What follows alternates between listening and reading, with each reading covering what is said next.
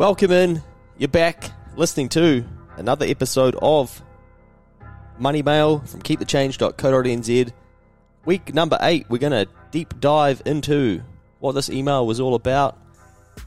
This is one of the most opened emails in the history of Money Mail, probably because the subject line was so catchy. Do you know my ex? What the hell did that mean? And 75% of people wanted to know. Usually 30% is pretty good open rate. So this one clocked that, double and some more. It was obviously very, very intriguing. One thing that I've enjoyed learning while sending out these emails is how can I get people to open them? Because as much as people intend to sign up and get learning, they don't always open the emails and they don't always carry on. So I've got to get better at the things that I'm doing at my end to ensure that more people are reading and therefore hopefully taking some action. Now, Money Mail 8. Let's get into it and have a look at what it was all about. 2 years ago, I went through a huge and messy breakup. It was painful. Very painful. It wasn't some fling like you're picturing from too much time watching that junk Love Island. I love to poke fun at Love Island. What a horrendous show. We'd been together for most of my life, actually. This is embarrassing because you probably know who it is. Her name, I think it was a she, still unsure really, was Being Broke, pronounced Being Broke. She's still screwing half the country with her seductive nature, fake accounts and overrated bio. I'd had enough, and I built up the courage to let Being Broke go. Be seeing ya. See, I think being broke is partly a choice. And no doubt that's hard, very hard to wrap your head around, but think about it. People want to be rich. They win lotto, and then they spend the lot. They end up being back at broke. What the hell? What's going on with that? We have to decide to be rich. We have to make a decision to be happy, to be a provider, to be, insert your own positive word here, before we will all actually become that. Hopefully all of us. 2 years ago, I made a decision. A commitment to being rich. Rich in the way that I look at the world. Rich in energy, positivity, abundance, good, health, help, care, and money too. See, rich doesn't just have to be about money. Rich, the definition, existing in plentiful quantities, abundant. You might remember that word from Money Mail number 1. I was so sick of being broke, of temporarily breaking up with her, and then she'd turn up again. Couldn't shake her, even though I'd see her out of all the other fellas. Probably could have been a reality TV show the more I think about it. I decided I would start learning and keep learning. I study people who are rich, wealthy, healthy, happy, fit, loving, etc. To remind myself firstly that it is possible, and then challenge myself as to how I will put my take on their principles into practice in my own life. Basically retraining my brain that it's possible to live without being broke and to chase riches in all aspects of life. Tell you what though, old mate Being Broke still sneaks up on me and tempts me with her comfort and familiarity. My word, I nearly fall for it sometimes too.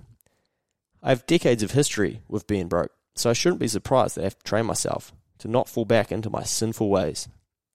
You see, everywhere we go, we are blasted with information trying to keep us broke. Sales, freebies, discounts, interest-free debt, have now, pay later, buy one, get one free. It goes on and on and on. Even when we have money, we want to find a way to get rid of it. So you need to make a decision.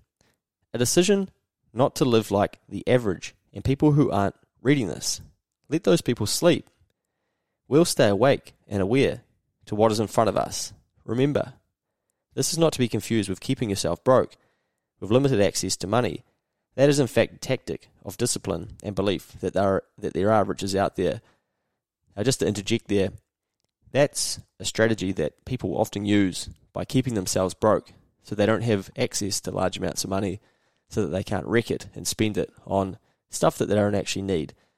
That can be very, very effective for some people and allow you to learn how to live off of the money that you remain or have. So you're not using your entire disposable income.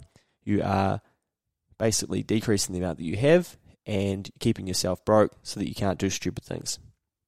The activity. Have you been seeing Being Broke too? Naughty you. What crap belief do you need to divorce? What messaging are you subscribed to that is trying to keep you broke Think finance notifications, card notifications, and extend your credit card now messages, daily sales for shit that you don't need. What tricks of being broke do you keep falling for? Over the next 7 days, keep an eye on just how many things are competing for your money and your dollars. Sorry to drag you into my personal life, but I had to get this off my chest. Send my regards to being broke this weekend, bitch. Luke. P.S. You are one of 1066 awesome recipients, so would crack the 1,000 reader mark. Did you know?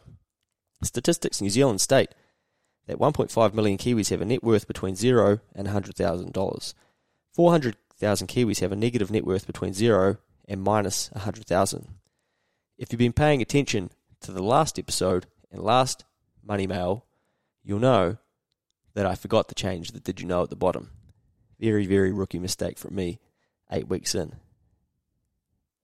Please consider supporting us to spread the love. Join our paid Keep the Change community with access to all lessons in a community of other committed learners plus experts here. keepthechange.co.nz/sign. That's the paid community on Facebook that has different lessons that you can learn from in your own time, and a heap of people are in there, all asking different questions and doing a bit of learning and supporting the Keep the Change growth. We have those proceeds going to run Facebook ads to get it in front of more people. So a very gnarly email for us to get through there in week number 8.